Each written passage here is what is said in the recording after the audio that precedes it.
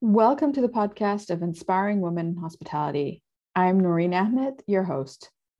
Each episode, I invite a woman from the hospitality industry to share her story with us, why she got into hospitality, her journey so far, her learnings, and who inspires her.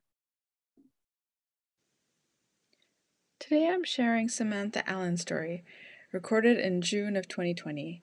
She has a background in public health and psychology, so not quite your typical hospitality background. However, through her storytelling, we get to hear more about how she got involved in hotels, and in particularly the buildings themselves. All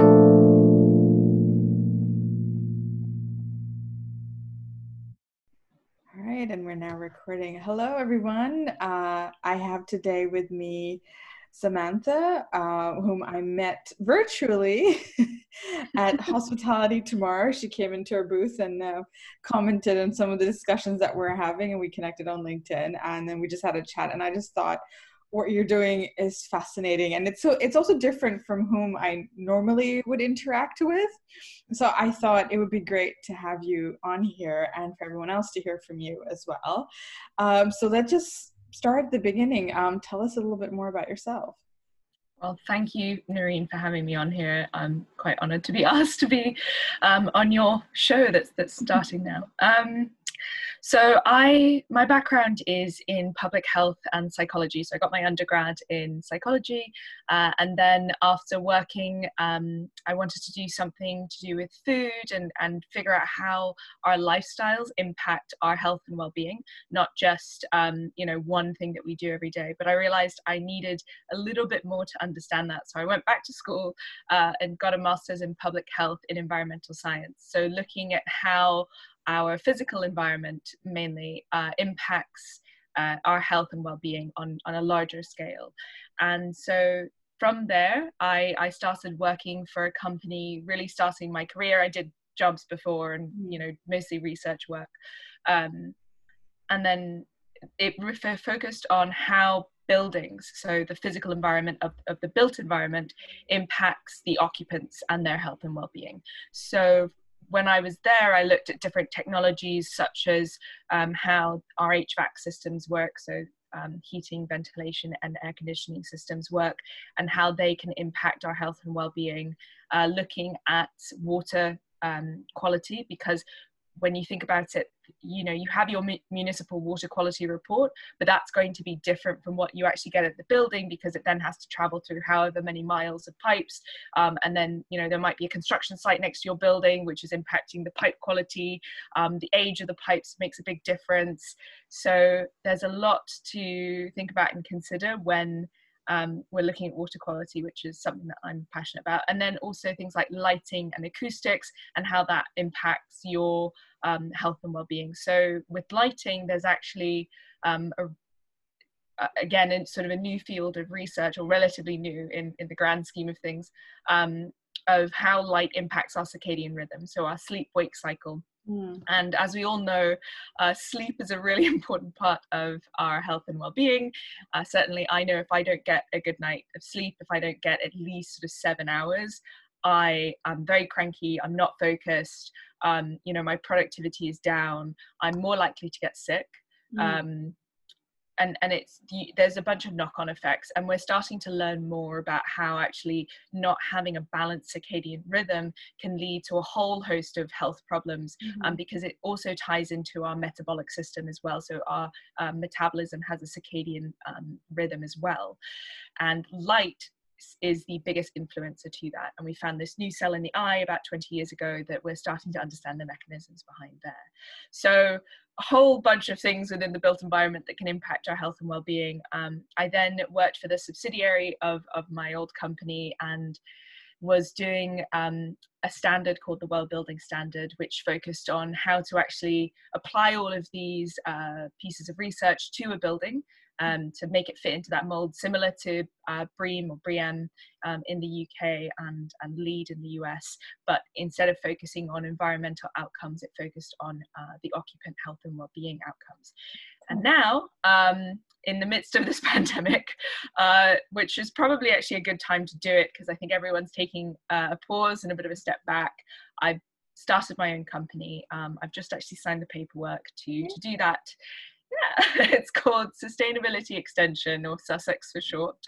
And I'm going to be focusing on how to help people, different groups, kind of get to the point of improving. I mean, everyone's kind of aware that we do need to be improving our sustainability in terms of our buildings and in terms of our office spaces, how we run hotels, how we run restaurants, and also improve the health and well-being of staff. I think that has certainly come to the forefront recently with everything that's going on. So helping people kind of take that next step, figure out what is going to be the thing that they can impact, or that they can change or have an intervention for, that will create the greatest amount of impact for their staff, for their guests, for everyone that's involved in that space. Amazing. Thank you for that intro. And I have like 100 questions I want to ask you, mostly about my own personal space, considering that I just moved and I just thought about the piping, the water, the lighting. So I'm not going to take over this conversation, but I might do a follow-up with you afterwards. That's fine. And we were just talking just before, like, it's so true, like the sleep cycle, it does impact so much. And obviously the last couple of weeks I've just been like, so disruptive, but I know time and time again, when I don't sleep well, it just affects me so much, versus when I do sleep well and I'm just like, I'm bouncing off the walls at other times. So let me ask, so the company that you've just started, Sussex, and you're going to be focusing in hotels and hospitality, is that correct? That will be one of my focus areas. So my mother actually has a design practice, and she focuses on hospitality. So through that, I've been meeting a lot of people who are interested in what I'm doing and have asked me, well, what are the things that we can do? But also when I was with my previous company, I was, talking to a lot of different hotel groups that were very keen to do the standard. But hospitality and wellness is that they go together so well, and sometimes it's a lot of talk and not a lot of action. So people were like, look, we are actually putting in the work, we're actually making our spaces healthier, but how do we demonstrate that? So they wanted to apply the standard to have that international seal of recognition, or they didn't know how to get there and wanted to make those improvements. But there was a big challenge, because the standard really was geared towards commercial buildings, not hospitality. And so if you're trying to, take a square and fit it into a rectangular mold, it sort of fits, but not quite. So there were a lot of issues that I found that weren't fitting the model for hospitality. And so I became very interested in how to focus specifically on hospitality and target some of the direct issues that you have there, especially when it comes to differences in what the owner and the operator want, which is not something that you really have with commercial buildings. Yes, you have an owner and you have tenants, but it's a very simple transactional thing. So whereas opposed to an owner of a hotel versus the operator has certain standards. They're like, well, actually, we can't give you this brand if you don't meet these certain criteria.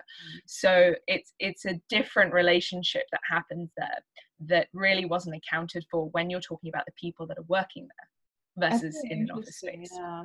Like, and it's like, and also like in terms of commercial building, it's always the same people day in and day out, and you're just there for 8 hours of the day, whereas in a hotel, it's 24 hours and you're having different people in there constantly.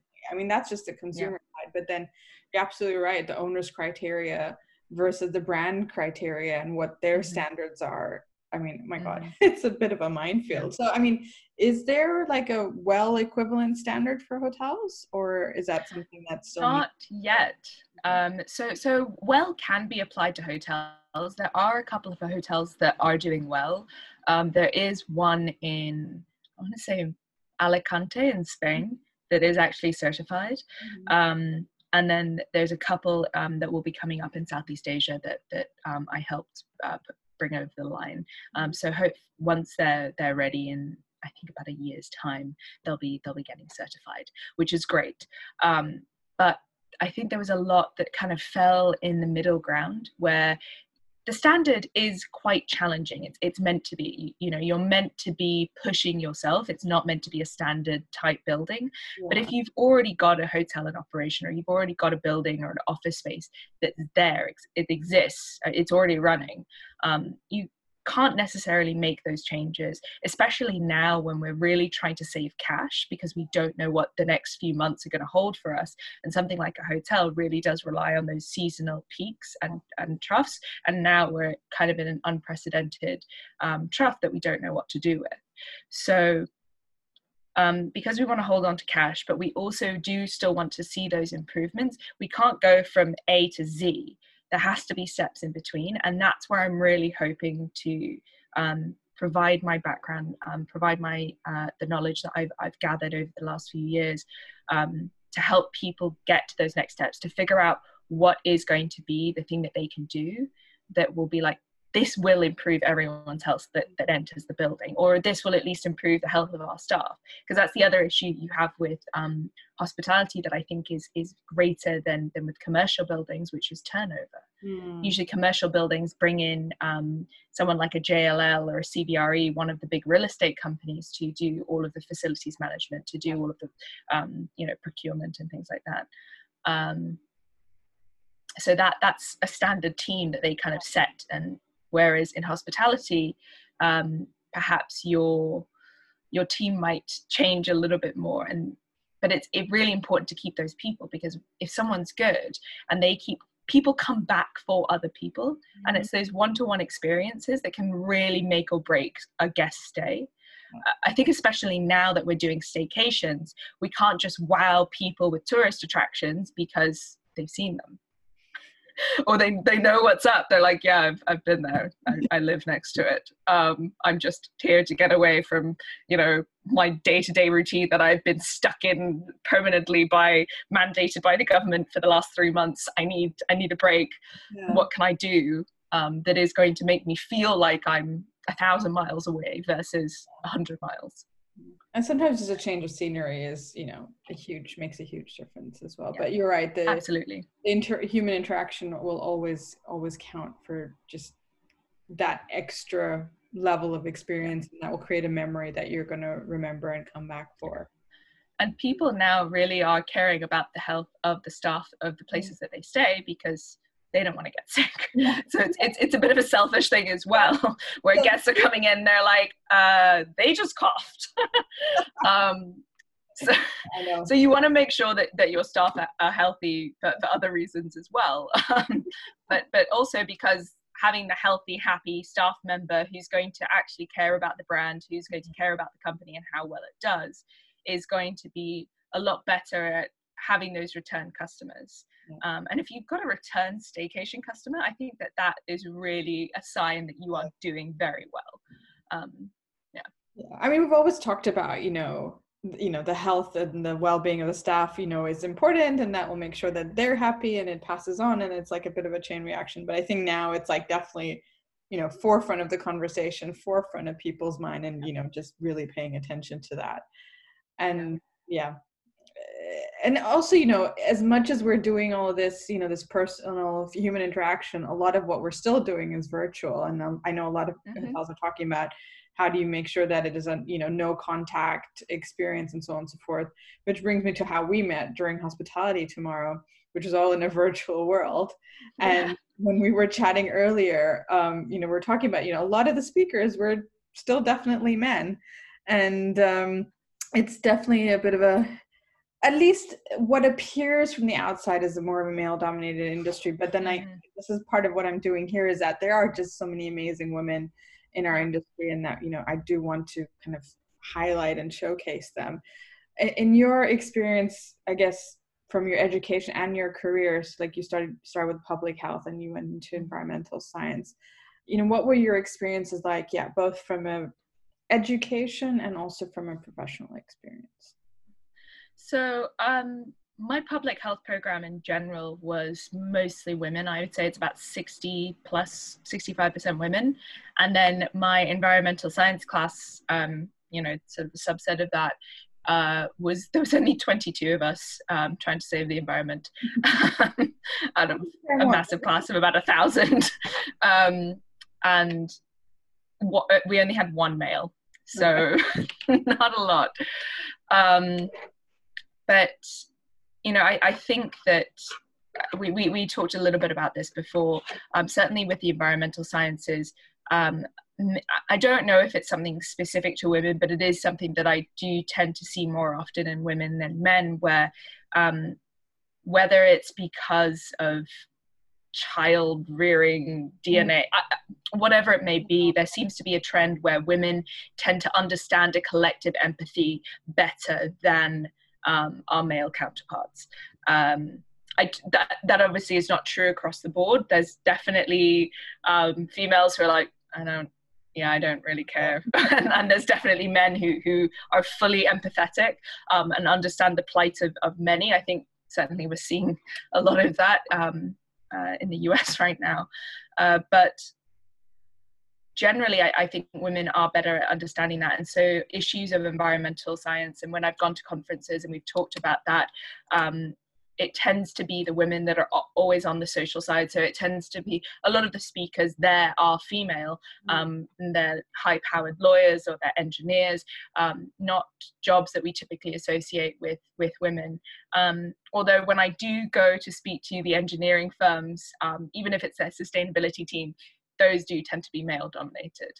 But when I go to speak to sustainability teams within companies, those tend to be female dominated. So there's still a little bit of a divide, but I think we're starting to see that blur, especially as we go down in the age groups. Okay. Certainly Gen Z don't really seem to care about male and female binaries anyway, so which is probably a good thing.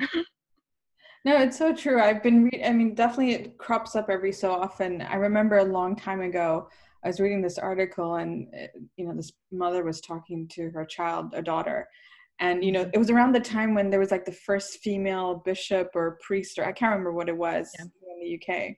And, everyone was making a big deal about it. And her daughter's response was like, oh, really? Women can't be bishops? Like, as if it was a given. Like there's no difference in the role that you can have based on your gender. And I just think it's amazing. Like if we can have this next generation coming through the pipe and just not seeing those differences. And that would be the ideal. Yeah, that would be ideal. And I love what you said about collective empathy. I mean, it's just it's a really good term for what we're going through right now. But I think just generally, like I think when I mentioned this the last time we spoke, was that in Bangladesh, the microfinancing that came through was directed towards women, because the logic behind that was the women, particularly in the villages, they're borrowing money to run a business because they want to feed their family and their community, not just themselves, right? Because they do take care of it. It works, or it has worked, and that seems to be that theme of identifying who's going to care the most, that nurturing nature, I suppose, that in the vast majority that women do have. And I think that's what I was kind of saying is generally true of climate change, which is like literally the largest collective that there is, because it affects all of us. It affects the entire planet. So in order to kind of grasp that and the impact that it will have, not just on me or you or my friends or my family or, my city or town, it's everyone. That kind of requires a different level. But again, it's not specific to women, but I do tend to see more women in that space. And I remember the last time we spoke, you shared this really interesting research that I absolutely loved, and I wanted to make sure that everyone gets a chance to hear it from you as well.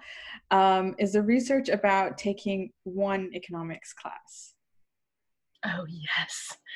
Okay, so before I went and did my graduate degree, I was working as a researcher,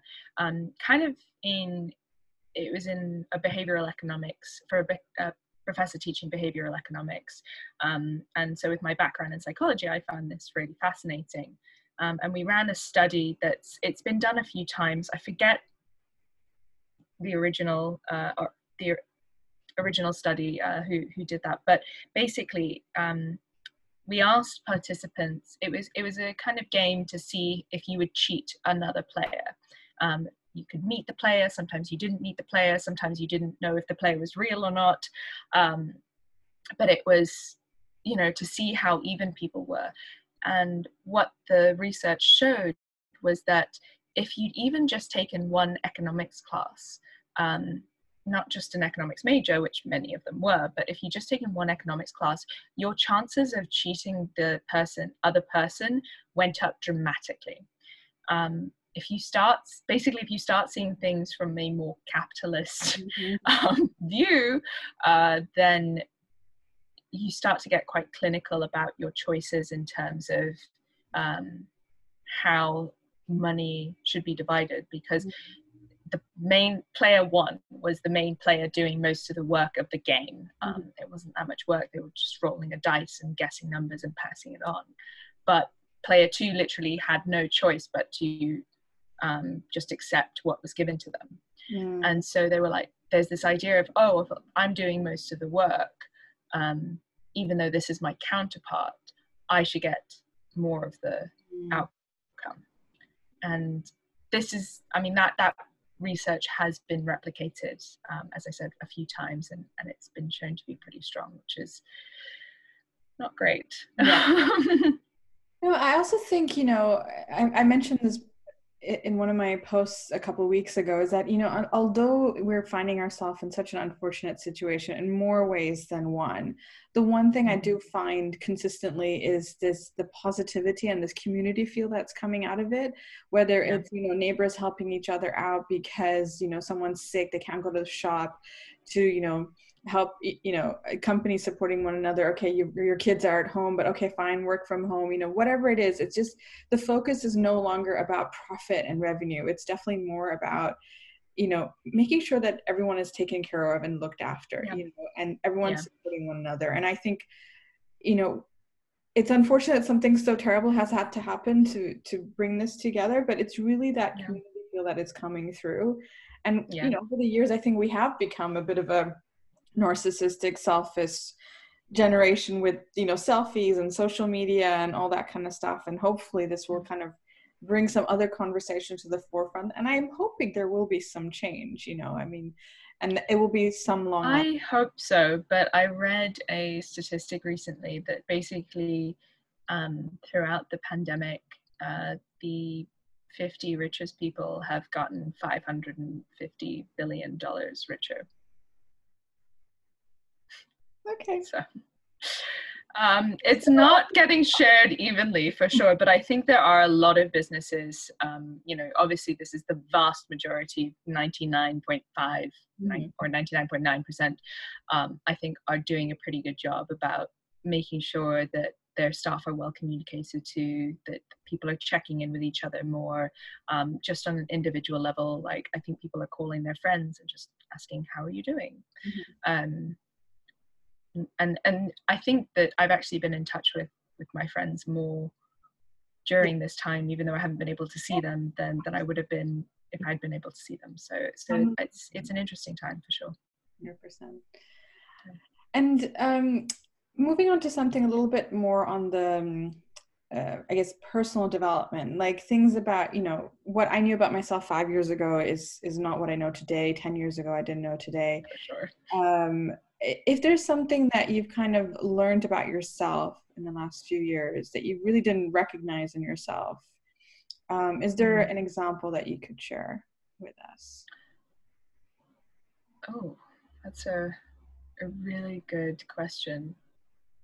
I've certainly learned a lot in terms of reading more about my physiology and how that's been impacted by the environment, but that's more job and career stuff.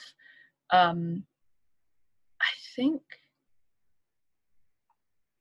the other thing that I've been learning is I wasn't very brave before, and it's weird. You think of you know, teenagers and people in their early 20s who you think you know everything and you're on top of the world, and people are like, oh, they're unstoppable with their confidence. I think that I've actually gained a lot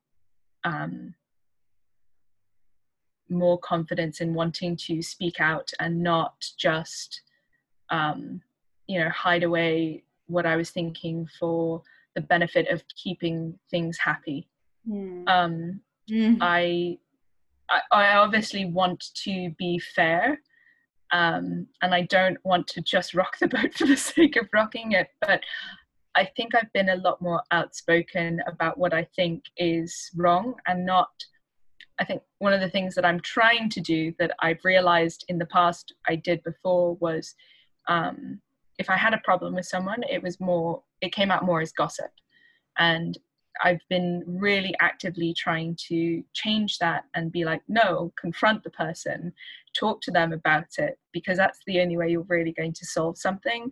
And so before, when I say I wasn't brave, I wouldn't have gone to someone and said, I disagree with you.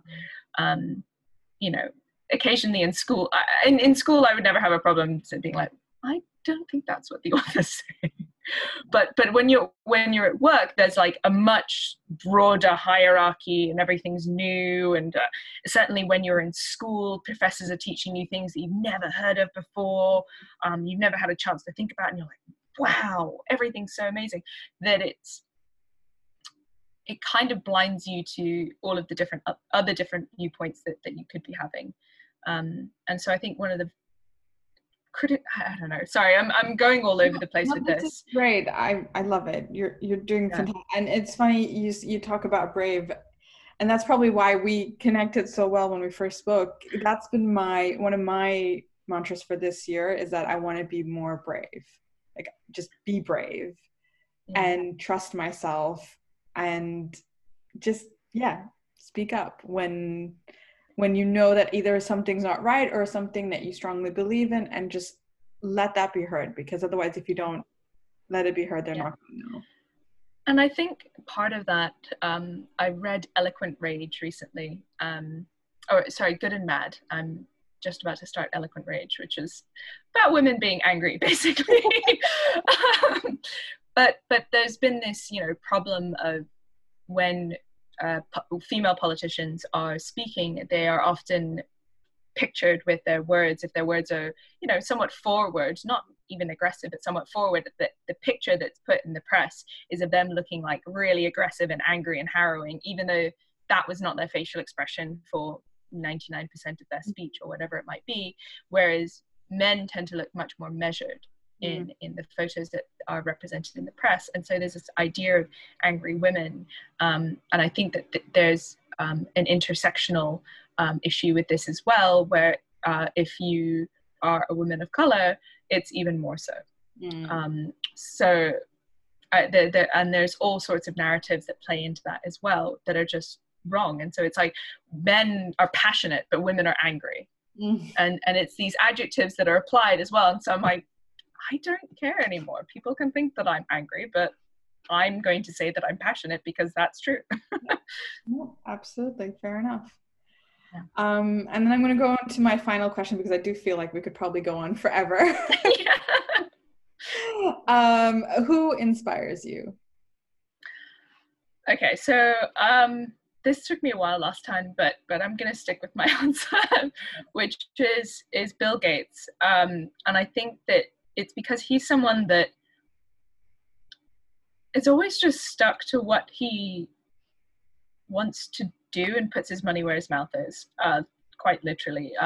He has always been trying to find problems and solve them. He's never been interested in things that hold him back. I mean, he dropped out of university. He was like, I don't see the value in this. I'm not getting anything from it. I know what I want to do and I'm going to go for it. And I think that that's a really admirable trait. I think it is easier to do that as a man than a woman.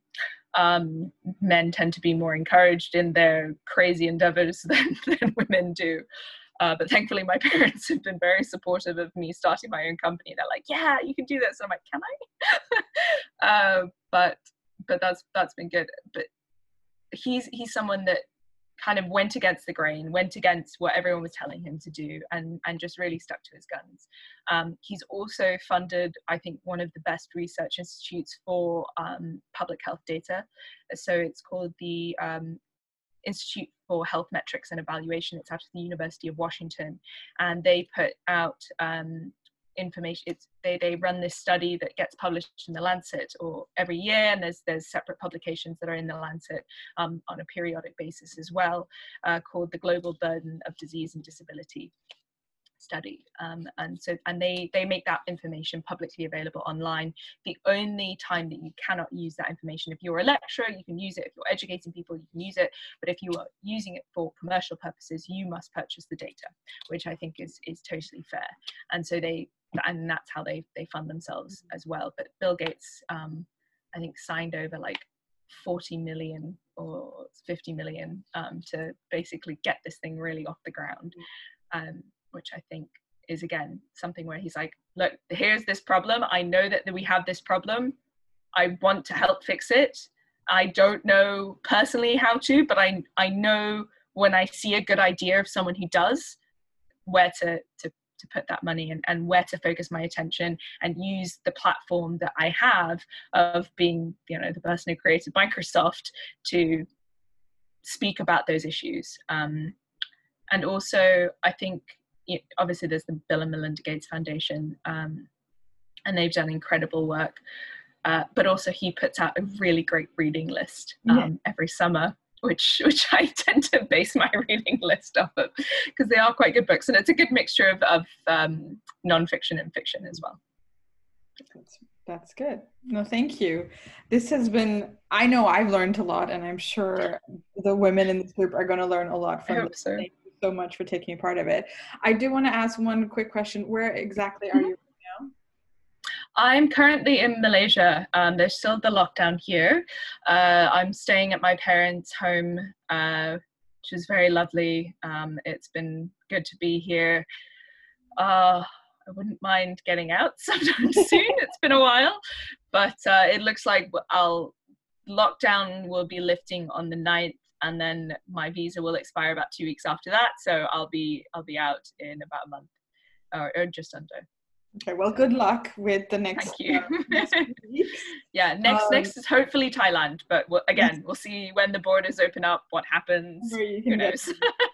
No, but the reason I asked that question is, like, earlier this week I talked to a German girl who was in Guatemala, and I'm talking to you. You're British American Japanese living in Malaysia, and this is like I fulfilled one of my ambitions with this group, is like to make it really truly global. So thank you so much for being a part of this. Well, thank you.